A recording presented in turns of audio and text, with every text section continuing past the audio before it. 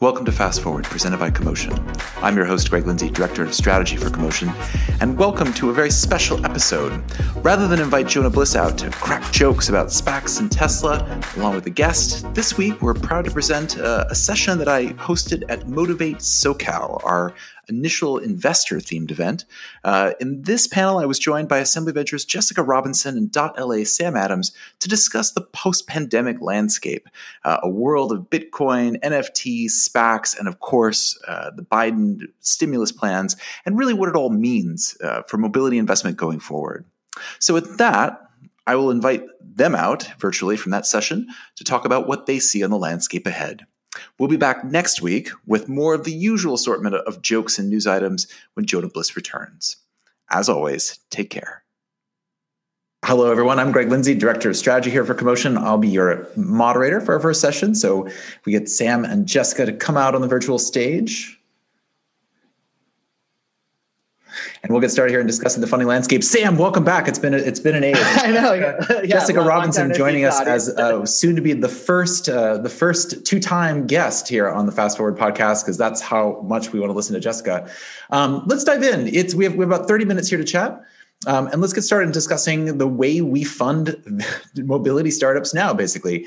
I guess I'll throw it to Jessica first, because we already heard a little from Sam. But Jessica, I want to call on you, particularly because you are not coming from SoCal. You're coming from Detroit, where particularly before you joined Assembly Ventures in your last incarnation, you were sort of helping basically create the sort of new mobility ecosystem in Southeast Detroit. And this is a great setup for this in terms of the geographic nature of VC funding for mobility. Obviously, this is themed around Southern California, but there is this sort of trope, right, that the next great wave of companies will be founded on the internet or in the cloud, that we're, of course, going to have an all-remote future. And I guess as a way of starting, let's talk a bit about how clusters will emerge in this and whether, Detroit and Southern California can both be winners. I guess they were in the last wave of mobility. But what are you seeing there, Jessica, in terms of sort of how that venture ecosystem and pipeline of new companies has continued to evolve through the pandemic, and what you expect to see on the other side? Absolutely. Thanks, Greg. Really glad to be here again with you all today. And thanks to my friends in Southern California for sending some sunshine to us here in the Midwest today.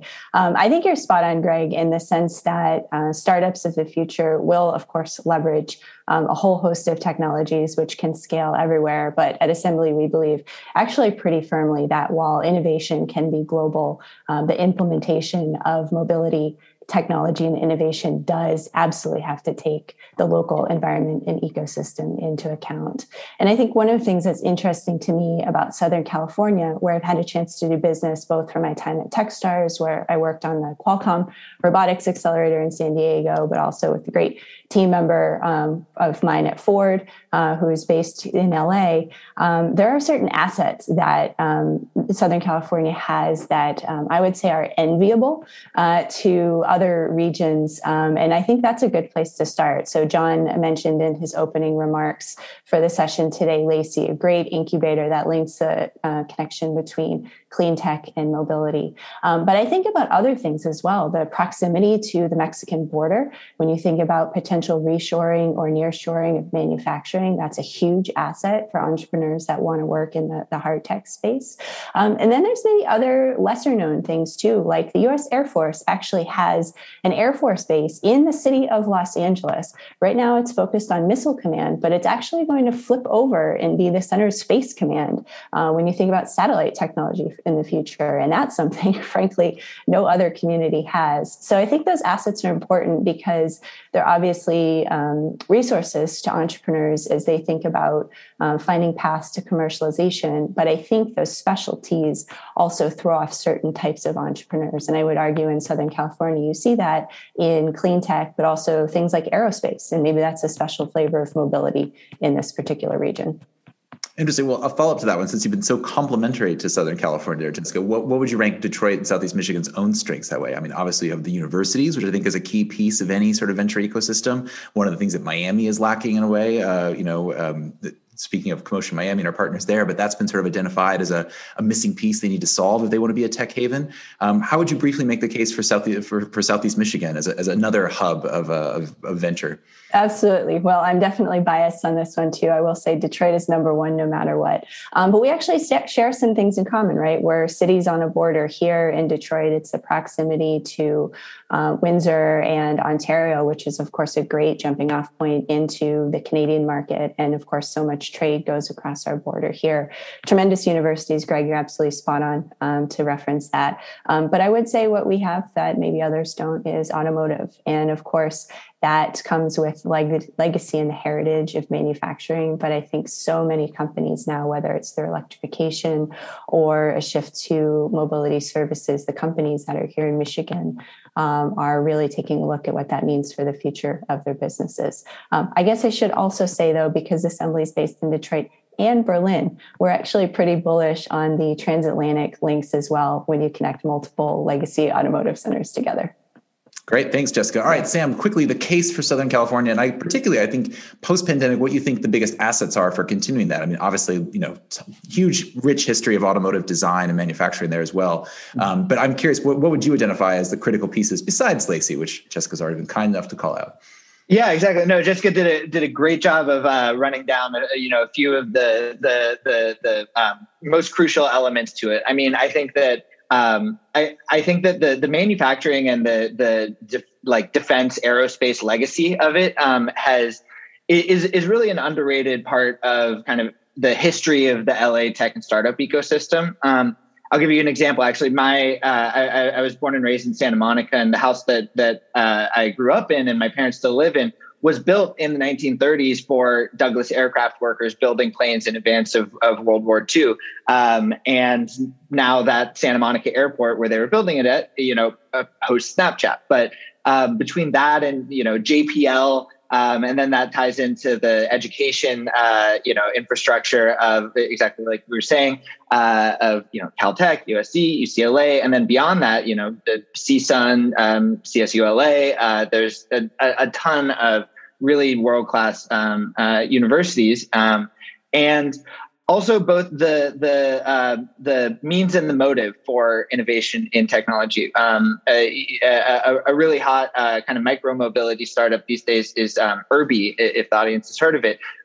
When I was at USC, I was doing my graduate work there. Actually, it was I believe co-founded by a USC professor there, and actually incubated, and like the first test market was for USC students who were trying to figure out how to get around campus. I think that.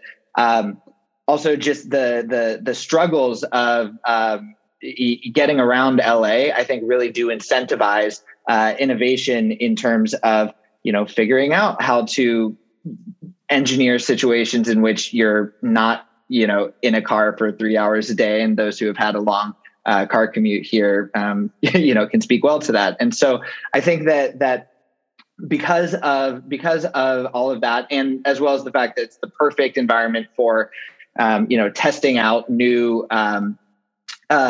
models. And I think that, Bird being from Santa Monica is no accident or no coincidence. It's sunny, 300 days a year. And, there is appetite for methods that don't necessarily involve just, sitting in a gas-powered car on the 405.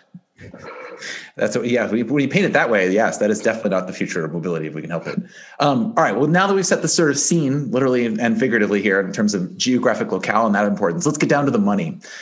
Jessica, you have a fund, so obviously we'll get into brass tacks there. I'm curious, again, on the other side of the pandemic,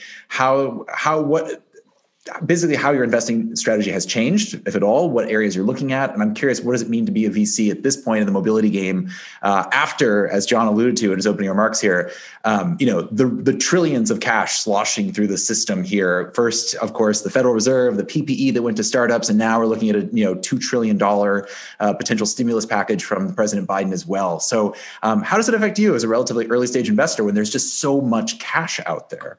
Yeah, there is a lot of cash, and certainly in that jobs plan, there's a lot of focus on various forms of mobility and infrastructure. I think that's a really important foundation, and certainly glad to talk more about that, Greg. I think coming out of the pandemic, thematically, there's a couple things that have been really refined for us. I think about, for instance, on the consumer side, the role of public transit moving forward. Obviously, local governments are even more pressed to figure out how to fund that. I think in the US that will push toward more PPP, public-private partnership models, or frankly, even just more of a handshake and an alliance than maybe some of the combative relationships that we've seen before. I think the startups are also much more aware of the need to play nice and think about regulation from the very beginning versus, just kind of coming into a market.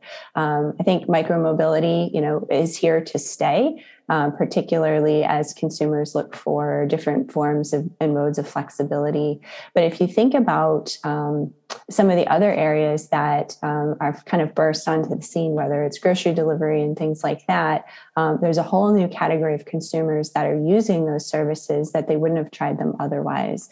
And the business models in some cases are challenged and need to get to scale. But behavior has changed coming out of the pandemic. I think for us more broadly, again, the alignment and focus on electrification as a way to create jobs and stimulate growth is really important, as well as this focus on new forms of manufacturing and getting to market more quickly. I think that's really important to us. I would love to see from the federal government, if anyone's listening, a focus on startups here, though. There's a statistic that I love, which talks about the role of startups in the economy. They're only about 15% of the companies across the country.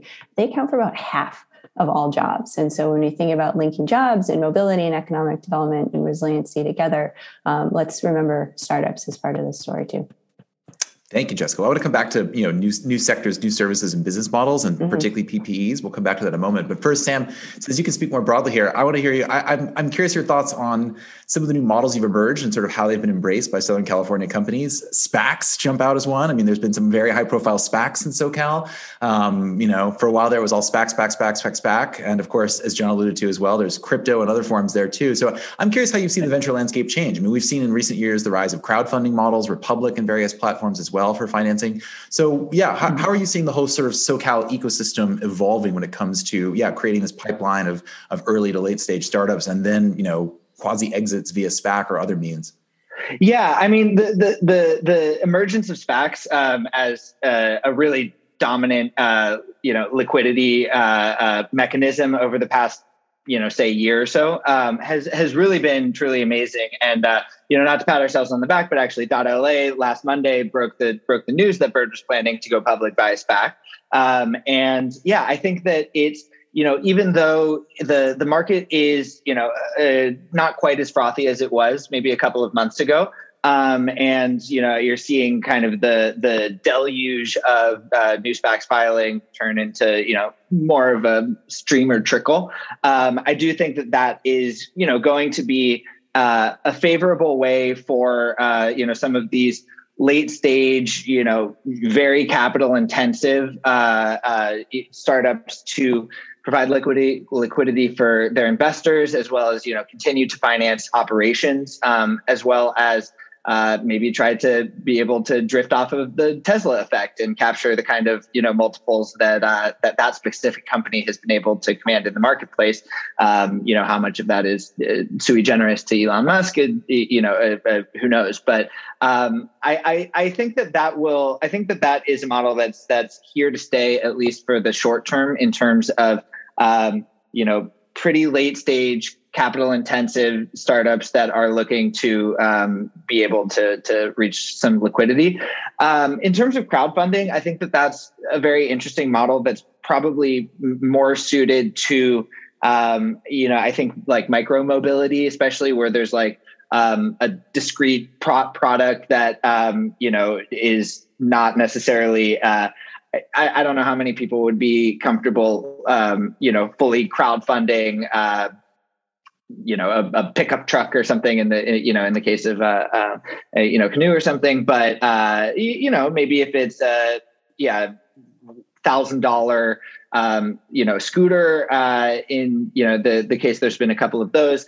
I mentioned Irby earlier, like something like that. I could see that as a way to get from prototype to some kind of scale economy. Sure.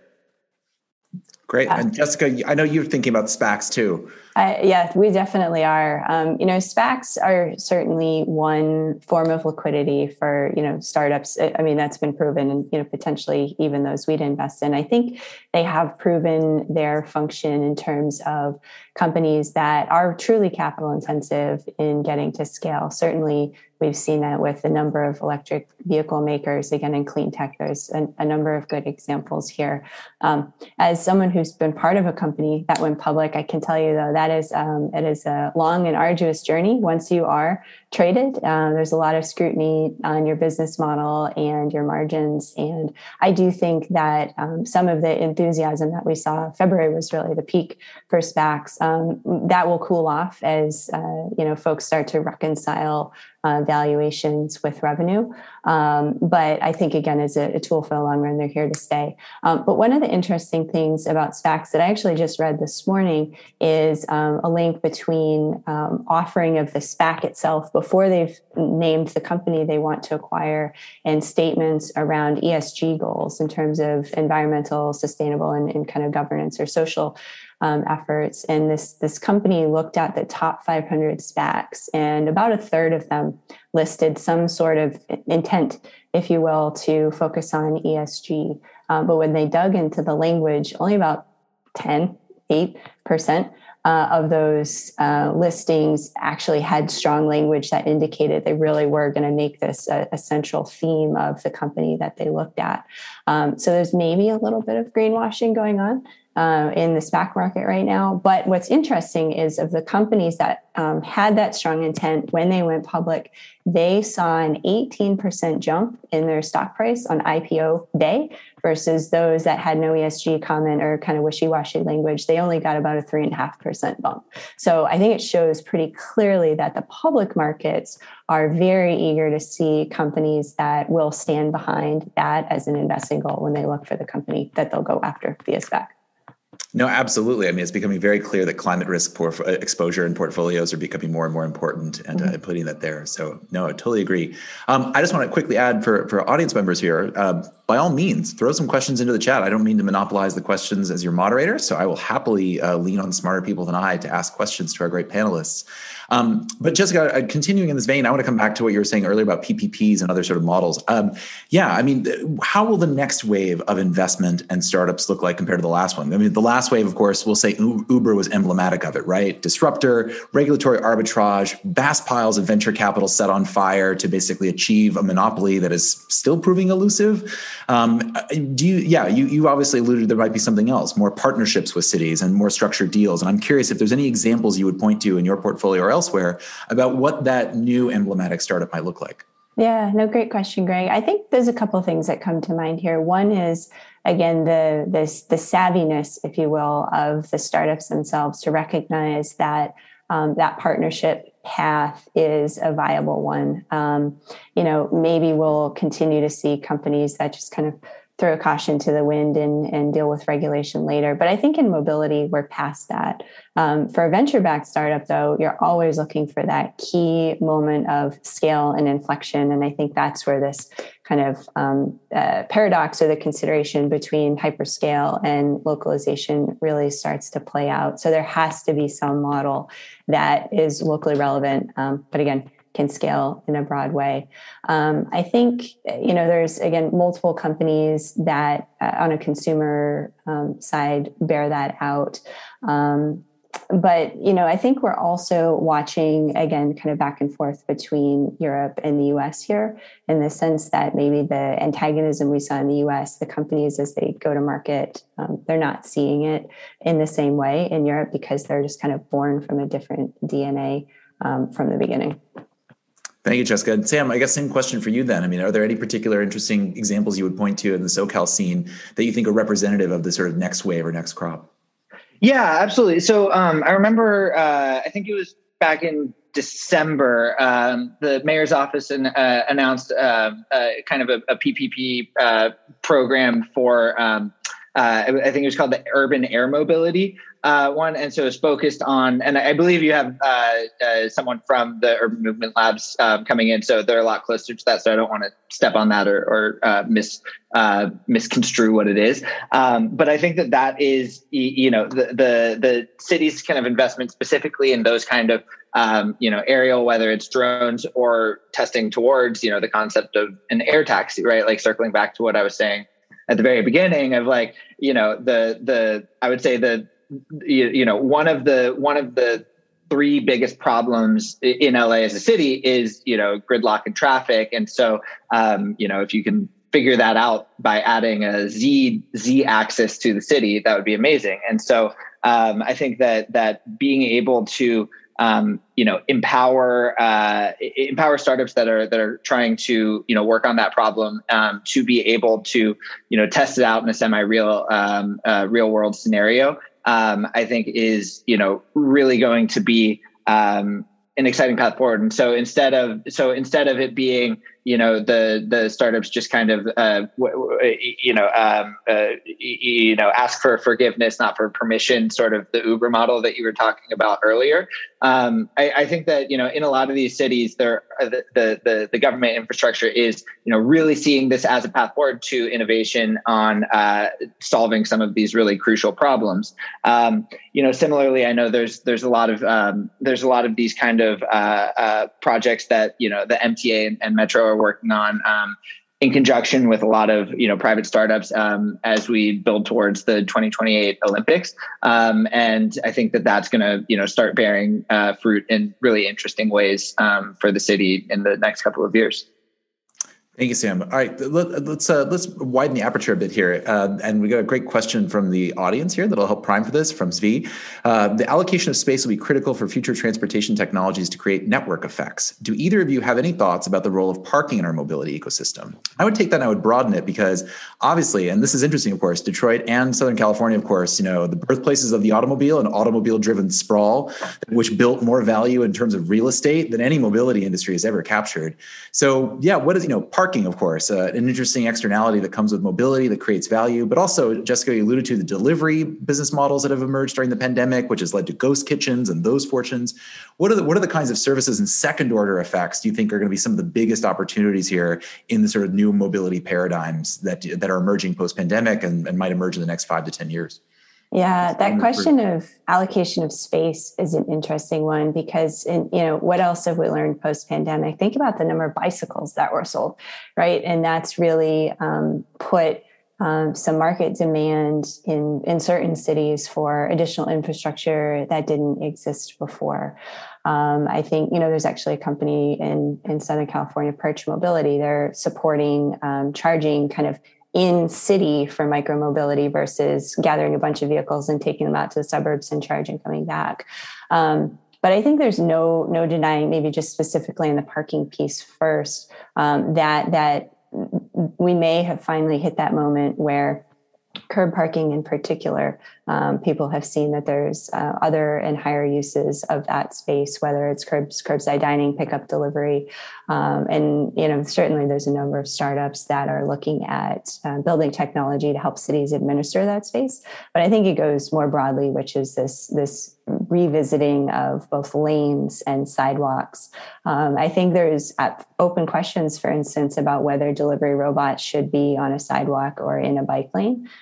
Certainly advocates on both sides have a strong point of view. But I think that's where local comes back in. There are certain cities that have a sidewalk infrastructure that would support something like that and others that don't. But from, again, a policy perspective, we have to remember that there are pedestrians and folks with disabilities that might be endangered by sharing a sidewalk with some of those robots. So that's kind of one form of space. Sam, you touched on urban air mobility, right? There's a whole other way to think about space that's not really carved up for any use yet. And I think that's really going to play out in interesting ways. But I think For land-based mobility, one of the biggest questions in my mind is where charging will take place for electric vehicles.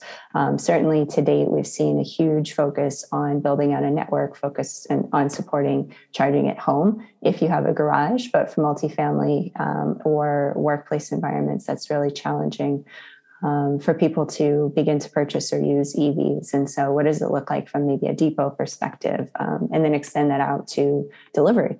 And all of those delivery, not just the robots, but the vans that will be bringing all of our near on-demand packages to our homes. How far out into the suburbs do they drive to recharge? And of course, there's knock-on grid effects to that as well. So just a couple of thoughts on that one. Great question. Thank you, Jessica. Your thoughts, Sam, as well, because I would say LA, Yeah. Well, I just want to nod here. In 2018 at CoMotion LA, we had Woods Baggett, the architecture firm, presented some of their ideas. If we stripped out all that parking and started building new forms of real estate, housing. Yeah. Chris Hawthorne, I know, is doing competitions on changing gas stations into new community hubs. But anyway, please, what are your thoughts? Yeah, no, absolutely. I mean, I'm a big advocate of density, especially in LA. Density attached to transit. I think that's a big part of the solution, and one of the biggest inhibitors to development and the creation of multifamily homes and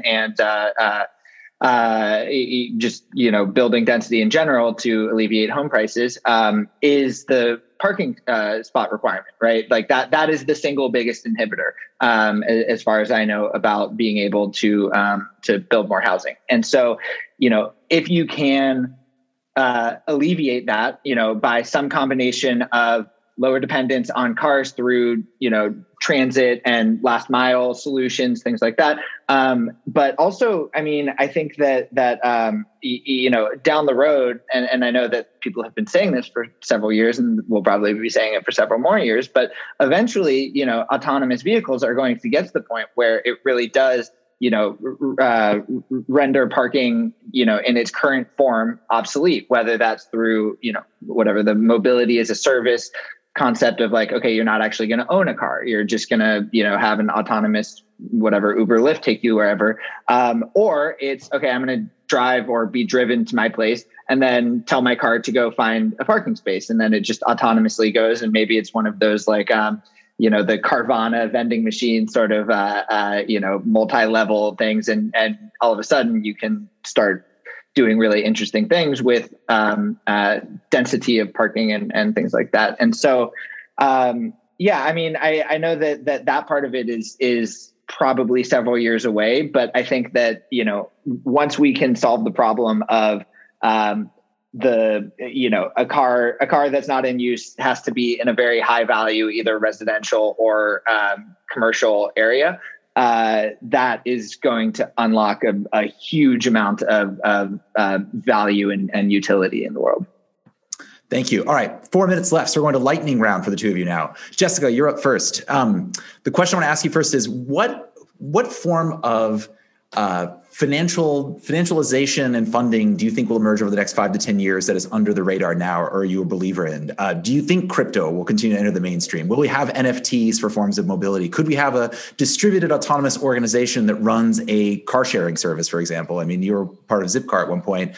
Could we imagine sort of distributed versions of this one? Is there anything in particular that you are a believer in or you're keeping your eye on with at least some an eye of wariness because it might get big? Very good question. Definitely curious about crypto and what that means just in the general marketplace as a payment and form of transaction. There's so much focus, for instance, on car as a payment method today, and the big clearinghouses want to make sure that they're a part of that story. What if it goes to distributed? And who wins in that scenario? So I think you're right to pull out that one. The other kind of nuance that I think we'll see in the years ahead is a return in mobility to fleet ownership by the companies themselves. Certainly it's something we had at Zipcar. Then we had this kind of Uber Lyft moment where everything is kind of shifted back to the drivers. When you see these fleets in this consolidation, I actually wonder, whether there will be new forms of asset-backed securitization as a financial tool in the marketplace. And I think there'll be new forms of insurance as well for people as we start to procure mobility services in different ways. great answer, Jessica. I would say I remember my friend Anthony Townsend we've had on the podcast as wrote about in his Ghost Road book, Imagining the Financialization of Autonomy and exactly that matter. Sam, anything particularly exotic that you're paying attention to when it comes to new novel instruments? Are you a crypto believer? Well, I mean, actually, to the degree that I woke up this morning and bought more crypto rather than sold off everything I had when everything was down 30%. I would characterize myself historically as a bear on that, but I guess that's a useful data point. And I think that especially in this space, there are a lot of really interesting applications of, you hear a lot about like smart contracts and things like that, and the way that there could be a lot of ways to synthesize kind of value transactions between, whether it's renting a car or getting an Uber or, the benefits of, I think that there's a lot of like really interesting microeconomic experiments to be had. Like when I was living in New York, I always, you have all of the city bikes at the bottom of the hill and none of them at the top of the hill. So maybe there's something to be done about like, you get some kind of crypto based, benefit to bring equilibrium to a system. I actually do think that, as much as a direct currency, I think that there's a lot of really interesting smart contract, like crypto, solutions to a lot of these mobility things that we're talking about. I'm not smart enough to know exactly what they are, but I think that there's a lot of really cool opportunity. All right. Well, I think we're out of time, but I'm glad we got one actionable piece of investing advice. Sam Adams buying the dip. So you heard it here first here when it comes to our crypto strategy, but I'll have to leave it there. Although I do love the notion of the rebalancer DAO that, getting paid a tiny fraction there to move your bike back up the hill. Well, on that note, thank you so much, Sam. Thank you so much, Jessica. This has been a fascinating conversation to say the least. It's been my pleasure to moderate you.